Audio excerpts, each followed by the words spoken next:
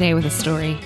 Sounds good. Okay, this is the story of Peter and Jesus walking on the water. So let's talk through this. So Jesus has just fed the 5,000. There's crowds of people.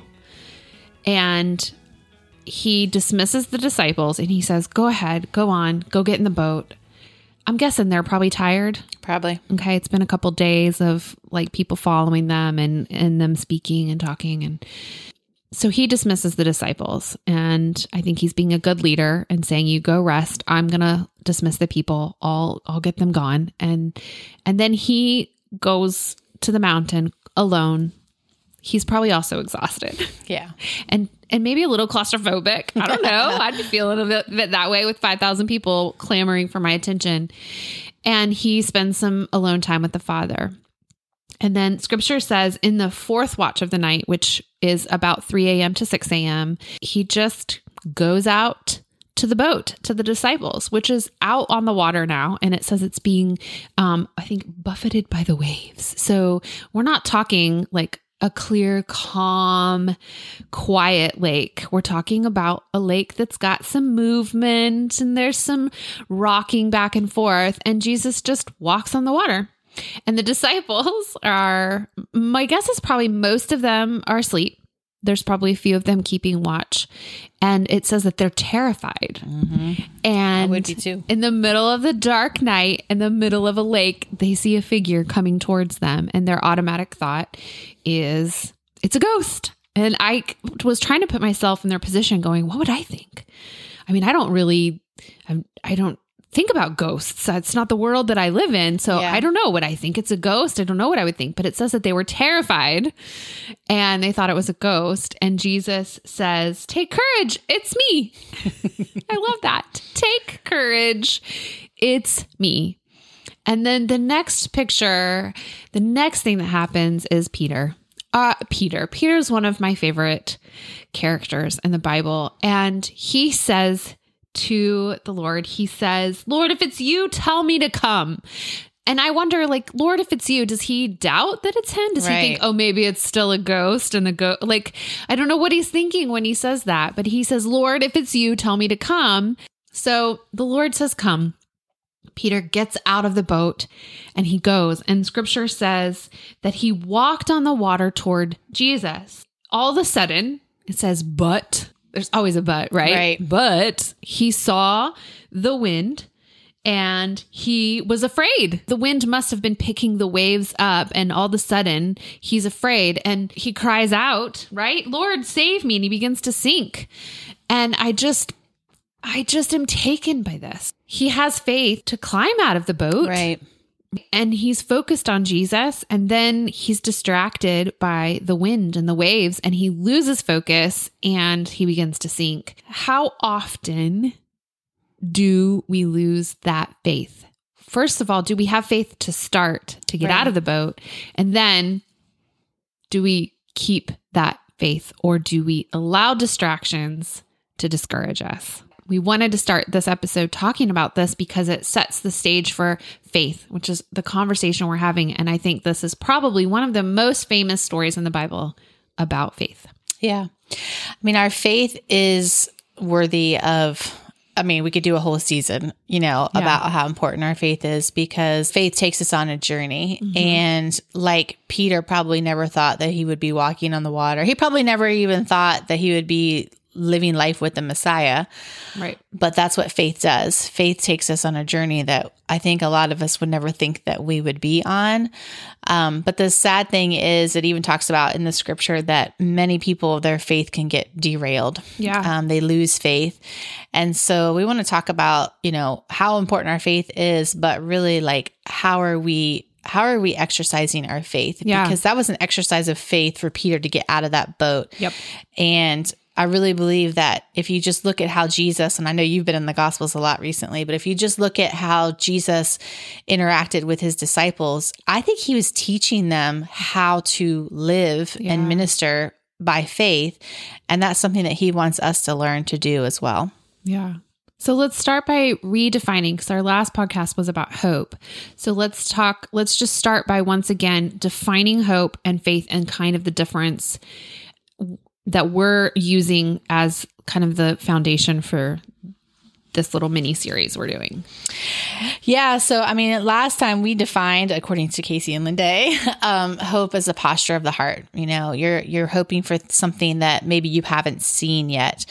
But faith, I feel like you said last time, it goes with hope, but our faith is informed by our hope. But faith really, I mean, it's an action. You know, James says faith without works is dead. Yeah. Something dead doesn't do anything. There is no more action. FYI. If it's dead, it's not doing. Right. So therefore, faith has to be in action. Faith is seen. You cannot say, I think James says that you can't say that you have faith, but then we can't see it. Right. So faith is an action. Right. Yeah. The last podcast, we talked about the realignment of our hope and making sure we're putting our hope in the right things, and how if our hope is on the one who is the giver of all things of life and the creator and the encourager, if our hope is there, then the act of faith, walking out our life in faith, becomes a little bit easier. We're not saying it's going to be simple, but it becomes a little bit easier because the hope is set correctly. So now the walking out of faith, we're pointed in the right direction. Yeah, that's a good way to say it. Yeah. Oh, I like that. Every once in a while, I get a good one. Yeah, no, you do it all the time. If our hope is in the right place, then it points us in the right direction for our faith. That's really good. Right. Well, one of my favorite chapters in the Bible is Romans, and it talks about how Romans 4, I should say, Abraham was justified by his faith. And I think that again tells us how important our faith is, because we could not be saved if we did not have faith. Right. We literally could not be saved. We could not have eternal life if we did not have faith in God. And we can talk about a different time about the size of our faith and all that stuff. But today, for today's purposes, we want to talk about kind of like that story that you set up is how are we exercising our faith? Peter jumped out of the boat. Yeah. Your question was, would I have even gotten out of the boat? Yeah. Right. I mean, I think it's twofold, I think for me, really. And I think that's where we're headed is, number one, would we get out of the boat? But I think for a lot of believers, a lot of Christians, I think it's, we've gotten out of the boat, but we've gotten really distracted. Yeah, the wind and the waves scared us. Exactly. And so I think this podcast really is, or this episode really is about like, okay, how do we actively walk in faith without allowing those distractions to come? Because distractions lead to discouragement, and discouragement leads to fear. And when fear takes a hold, faith dissolves like in an instant. That's right. And we don't want to live in fear. We don't want to live a life that's discouraged and distracted. I want my eyes to be focused on the prize. I want to run for that. Like Paul talks about, I want to run with my eyes focused on the prize. So what does that look like? That takes faith, and we have to exercise that word exercise. That's labor. I don't like exercise. Well, and honestly, most people don't like exercise. So that's just a whole nother thing of putting exercise and faith together. Exactly. Is why we have to have this podcast, because we don't like exercise in our body. And sometimes we don't want to exercise our faith either. Yeah. And it's like you said, it's training. Jesus was training the disciples. That's the same thing. It's exercise. It's training. It's labor. It's work. Yeah. It's the action of walking it out. And I think just that very word means that it's not just like a walk in the park. It's effort. It is effort. There is required focus and concentration and determination. And so, yeah. I like that. Yeah. So exercising your faith takes required focus and determination. It takes effort. And now I want to add, it also takes risks. Ooh, yeah. Because let's flip the script on Peter walking on the water. Okay. Because now you're Peter. Yep. And Jesus saved you out of the water. You're back in the boat. Okay. You know what I would have been saying if I was Peter? Oh my gosh, did you guys see me walk on the water? Seriously, we always focus on how he fell, which I think is important. Yeah. But he also did do it. He stepped out. He did. And so I think he was probably pretty excited about that. Yes. And I will guarantee you that even though, and this is a really good encouragement, because even though we could say, oh, well, he failed because he fell in the water. Did he really? No. He exercised his faith. Yeah. And I will guarantee you Peter's faith grew after that night. And that's what we need to do. We need to realize that when Jesus calls us to something, we got to step out of that boat, even if we fall, we've still exercised our faith because our faith grew that much more in whatever steps we did take. Well, yeah, because look what happened. Peter may have lost focus, but what happened? Jesus stepped in and saved him. That's so right. his faith was grown in that and encouraged in that. Right. It's knowing, okay, I did this, I can do it again. But also when I mess up, my Savior rescues me. Yeah, that's good. And I think that the thing that the Lord has shown me in my life over and over again is that sometimes, like, I think that my faith is really small. The Bible talks a lot about this mustard seed faith. And I think that I'm like a quarter of a mustard seed sometimes, it's like barely a toe over the line. And sometimes that is like all I can manage.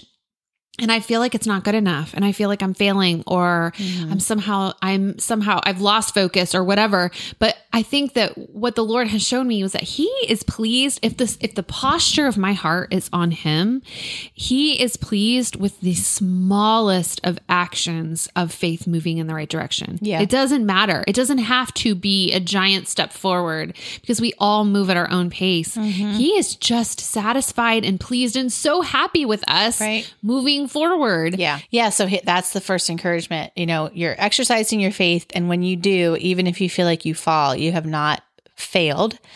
And then the other thing is, let's think about Jesus when Jesus got back in the boat with Peter. Mm-hmm. Do you think Jesus was mad at Peter? No. Or do you think he was like, oh, Peter, that was awesome. You came out of the water with me. Yeah. That's really what our faith does is it partners us with Jesus and what he's doing in the earth. Yeah. Like when I'm teaching my kids how to ride a bike, I'm always like cheering them on. If they mess up, I'm not like yelling at them and screaming at them. I'm saying, you did it. You did it for a minute. You can do it again. That's get back up, try again. And I think that if that's me, then he's a better parent than I'll ever be. So well, and I think that's the answer then is we need to make sure that we have our faith encouraged by those around us and maybe allow other people to be in. I think it's really important when you feel like the Lord's asked you to do something. Yeah. It could be the smallest thing in your personal life. You and I have had conversations where we're encouraging each other to have our quiet time. Yeah. Like, hey, make sure, because we just moved and both of our, routines were out and we had a conversation, but that's the kind of conversations, I'm encouraging you in your faith to do that. Yes. And you're encouraging me in my faith. Yeah. And so it doesn't have to be this grandiose thing about walking on the water or, oh, the Lord told me to run for president, or whatever. It doesn't have to be that big. It's the little things. Yeah. But if we isolate, if we never share ourselves, if we never share our stories with people, then our faith can get really dried up. So I feel like faith grows in the company of other faith. Ooh, that's good. Yeah. The Bible says we spur one another on, right? That's right. Right. Okay. So being around people, being open, having maybe some vulnerability, which is not always easy. Mm-hmm. I also think me, Casey, because I like to control things, get bogged down in the details and what is happening next. And if things aren't going according to plan. And so that brings discouragement. Mm-hmm. Yeah. And that's when, again, we just have to release things to the Lord constantly because we think things are going to work out a certain way because the Lord asked us to do something, but that's not necessarily. So we just have to constantly, I think faith, again, with the action faith is constantly also releasing things back to him. Oh, yeah. Yesterday morning, I had a great prayer time with the Lord. I felt like some things were settled that he was inviting me into to pray about. And then the rest of the day, I was cranky. And I was like, why am I so cranky? I had the best time with Jesus today. These two things don't go together. I should be on cloud nine. And you know what? As I brought that thought to him, he whispered to me, he goes, because you didn't leave it with me. You prayed about it and then you took it back. You took the responsibility back on you. And so maybe that's that answer is faith also constantly puts the responsibility of how things work out back into the hands of the Lord. That's good. That's actually good because what it requires of us is to move forward in whatever he's called us to do. But what it also requires is that we let go of what it looks like. Right. And that's hard. Mm-hmm. If we're going to do this, if I'm going to do this, then I want it to look a certain way. If my name is going to be attached to this, then I want it to have the Casey stamp of perfection or approval or whatever. Yes. And that's letting go of that. Mm-hmm. Lord, you called me to this. So I trust your plans for me, no matter what they may look look like. But I also think that goes hand in hand with something we've talked about before, which is that we assume that because God called us to something, that all the doors will open and it will be easy. Mm-hmm. And I don't think that that's actually promised anywhere in Scripture. I believe favor is promised. Right. Blessing is promised, but I don't believe easy is. I would happen to agree with you on that one, Casey. And that comes back to Romans 4, where it's talking about Abraham and faith. And if you think about Abraham, he was given a promise. Yeah. And he was invited into a journey with the Lord. And he had to do all of that by faith. But the time that he took it, now Hebrews 4 doesn't bring this up. The writer of Hebrews is so nice not to bring up how Abraham messed up, but I'll bring it up. He wanted to take it into his own hands, or I guess his wife, was like, hey, why don't we do this? And bada bing, bada boom, we can have a baby this way. Mm-hmm. And she thought that was still going to be by faith. Right. So sometimes with our faith, we have to let go, but it's also in the letting go, we have to also wait. And you can actually have an active wait. I know that that's something that you're passionate about, because you're like, waiting is not passive. No, I mean, I think that there are some circumstances you're waiting at the DMV. Maybe that's passive. Okay. But when we're waiting, torture is a good word for that. But I think waiting in any capacity can feel a little bit like torture. Yes. But I think that active waiting in faith and waiting in hope for the Lord, is active, because it comes back to, I think this is when hope comes back in, and that anchor of hope becomes so crucial, because we are hoping in things that we have not seen, that we have been promised and know and have an expectation that are coming, but they're not there yet. That doesn't mean that we sit on our laurels and just be like, yep, I'm good. God promised this. It means that the posture of our heart, I think, is always waiting and looking in that hope. Is this it? Okay, nope, that's not it. Okay, we'll wait for the next thing. Is this it? It's that watching, right? What does the Scripture say about the watchman? If you're not looking, he will come like a thief in the night. But if you are looking, you will see him. You will know that he's coming. Well, it's like this in anything. In anything in our life, we have to be in a state of preparedness for it. That's good. And I think that oftentimes we get impatient for the promised thing to come, and we've been walking in faith and digging and plowing and planting, and we're like, where is the harvest? And we get impatient waiting, and so we look the other way. We're like Peter, and we look at the waves instead of the Savior. We look at the waves instead of the Lord who has called us out. That's good. And we're distracted, and we miss it. And I don't want to miss it. I don't want to miss it either. I'm going to read this because I feel like this scripture says exactly what you just said. It's in Romans 4. It's talking about Abraham. And it says, as it is written, and this is what God said to Abraham, I have made you a father of many nations. God said that to him before he had one child.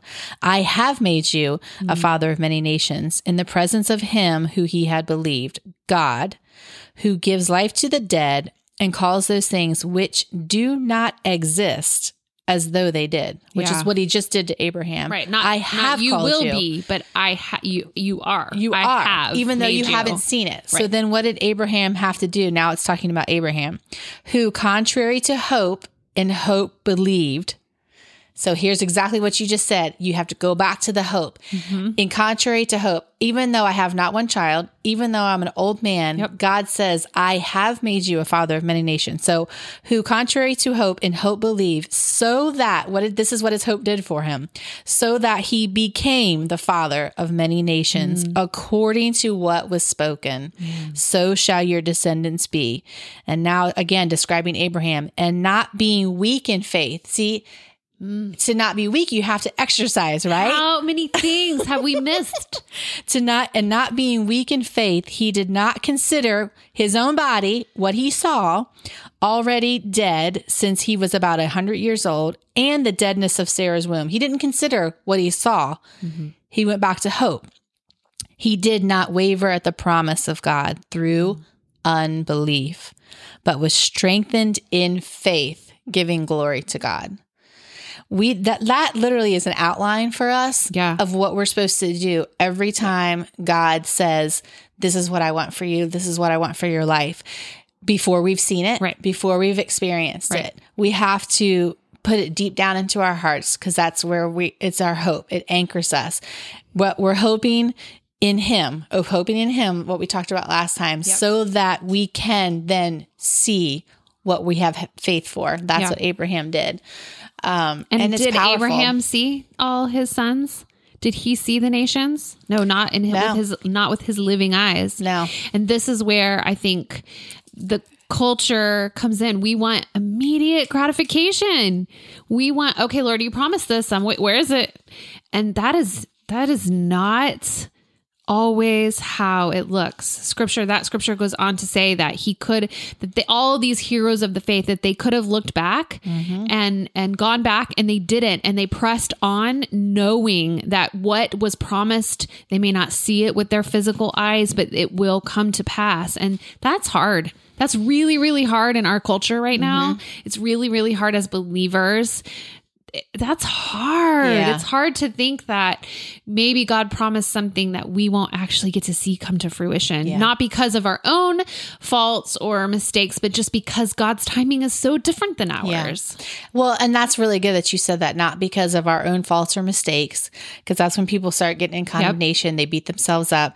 It's because God's timing. And that scripture, it says what he didn't see the promises, talking about Abraham, but he looked for the city whose builder and maker is God. And so again, hope anchors us to the Lord to look to him, but in faith, we also have to look to him because our faith will propel us forward, but it's forward to him. And sometimes those promises will come after, but that doesn't mean that they're not going to happen. So so even just picture that, like, what would it look like Abraham died in faith, that he would see the promises. Yeah. And he was looking at it first with spiritual eyes. And that's what faith does. Right. But he had some markers along the way of the Lord, even his son Isaac. And then when the Lord asked him to take Isaac's life and sacrifice Isaac, like, he had markers along the way of the Lord's faithfulness. Yes. And so he could die. He could close his eyes on life, knowing what the Lord has said will be true because he's been faithful. Yeah. Well, and he exercised his faith. Yes. So we saw him at the beginning. He left, the place that he knew, and he walked with the Lord. He wavered there because he goes down to Egypt when he's not supposed to. He gets himself into trouble. Then he goes back to the land of his inheritance where he's supposed to live. Then he has the child, which was not the promise, So Abraham really, like, if you want to study his life to encourage you, he grew in his faith. Yeah. He got to the point where the Bible says he was willing to offer Isaac because he knew if he killed him, God would raise him from the dead. Yeah. Like, that was where his faith went to, from where it started. And he did that one step at a time. Just like Peter, he would get out in the water, then he would mess up, but he kept on going. And that's what our encouragement is. Exercise your faith. Even when you think you've messed up, it doesn't matter. Keep going. Keep refocusing on the Lord. Yeah, it makes me think of legacy. Like, what do I want my legacy to be to my children when they are looking at my life? Do I want them to look at my life and see a life of perfection, perceived perfection? No, because that's not real. Right. And if I want actually to encourage them in their own walk and in their own life, they need to see what it looks like for a parent, for an adult, for a mature believer in faith to fail and mess up. Right. But guess what? You get up and you try again. And you walk in faith and you exercise it and you labor, and it's hard because that's what their life will look like, because that's what life is for all of us. So if I don't show that, if I don't live that, if that's like, I want that to be my legacy. Like, she got knocked down, but she got up again because she knew the Lord was faithful and chose to walk in faith, and even went and tried it, took those risks and failed. And faith doesn't equal perfection. Yeah, that's good. I think it's more about keeping on going. Yeah. Which is, faith is like the root word of faithfulness. And to me, that's what faithfulness means. Like, I'm not going to stop. Yeah. I'm not going to stop. I'm not going to stop. And I think one of the biggest hindrances to walking in faith is that we tend to stop because we don't have all the answers. We tend to kind of come to a halt and not move forward because all the I's haven't been dotted and the T's haven't been crossed and that sort of thing. And I think what I've learned in my own life is that inaction breeds fear, but action begets confidence. Yes. And that confidence builds, and that's an encouragement that stirs up faith, and that not only stirs up my own faith, but it stirs up the faith of those around me. And so sometimes you just have to get out of the boat. You just got to get out of the boat.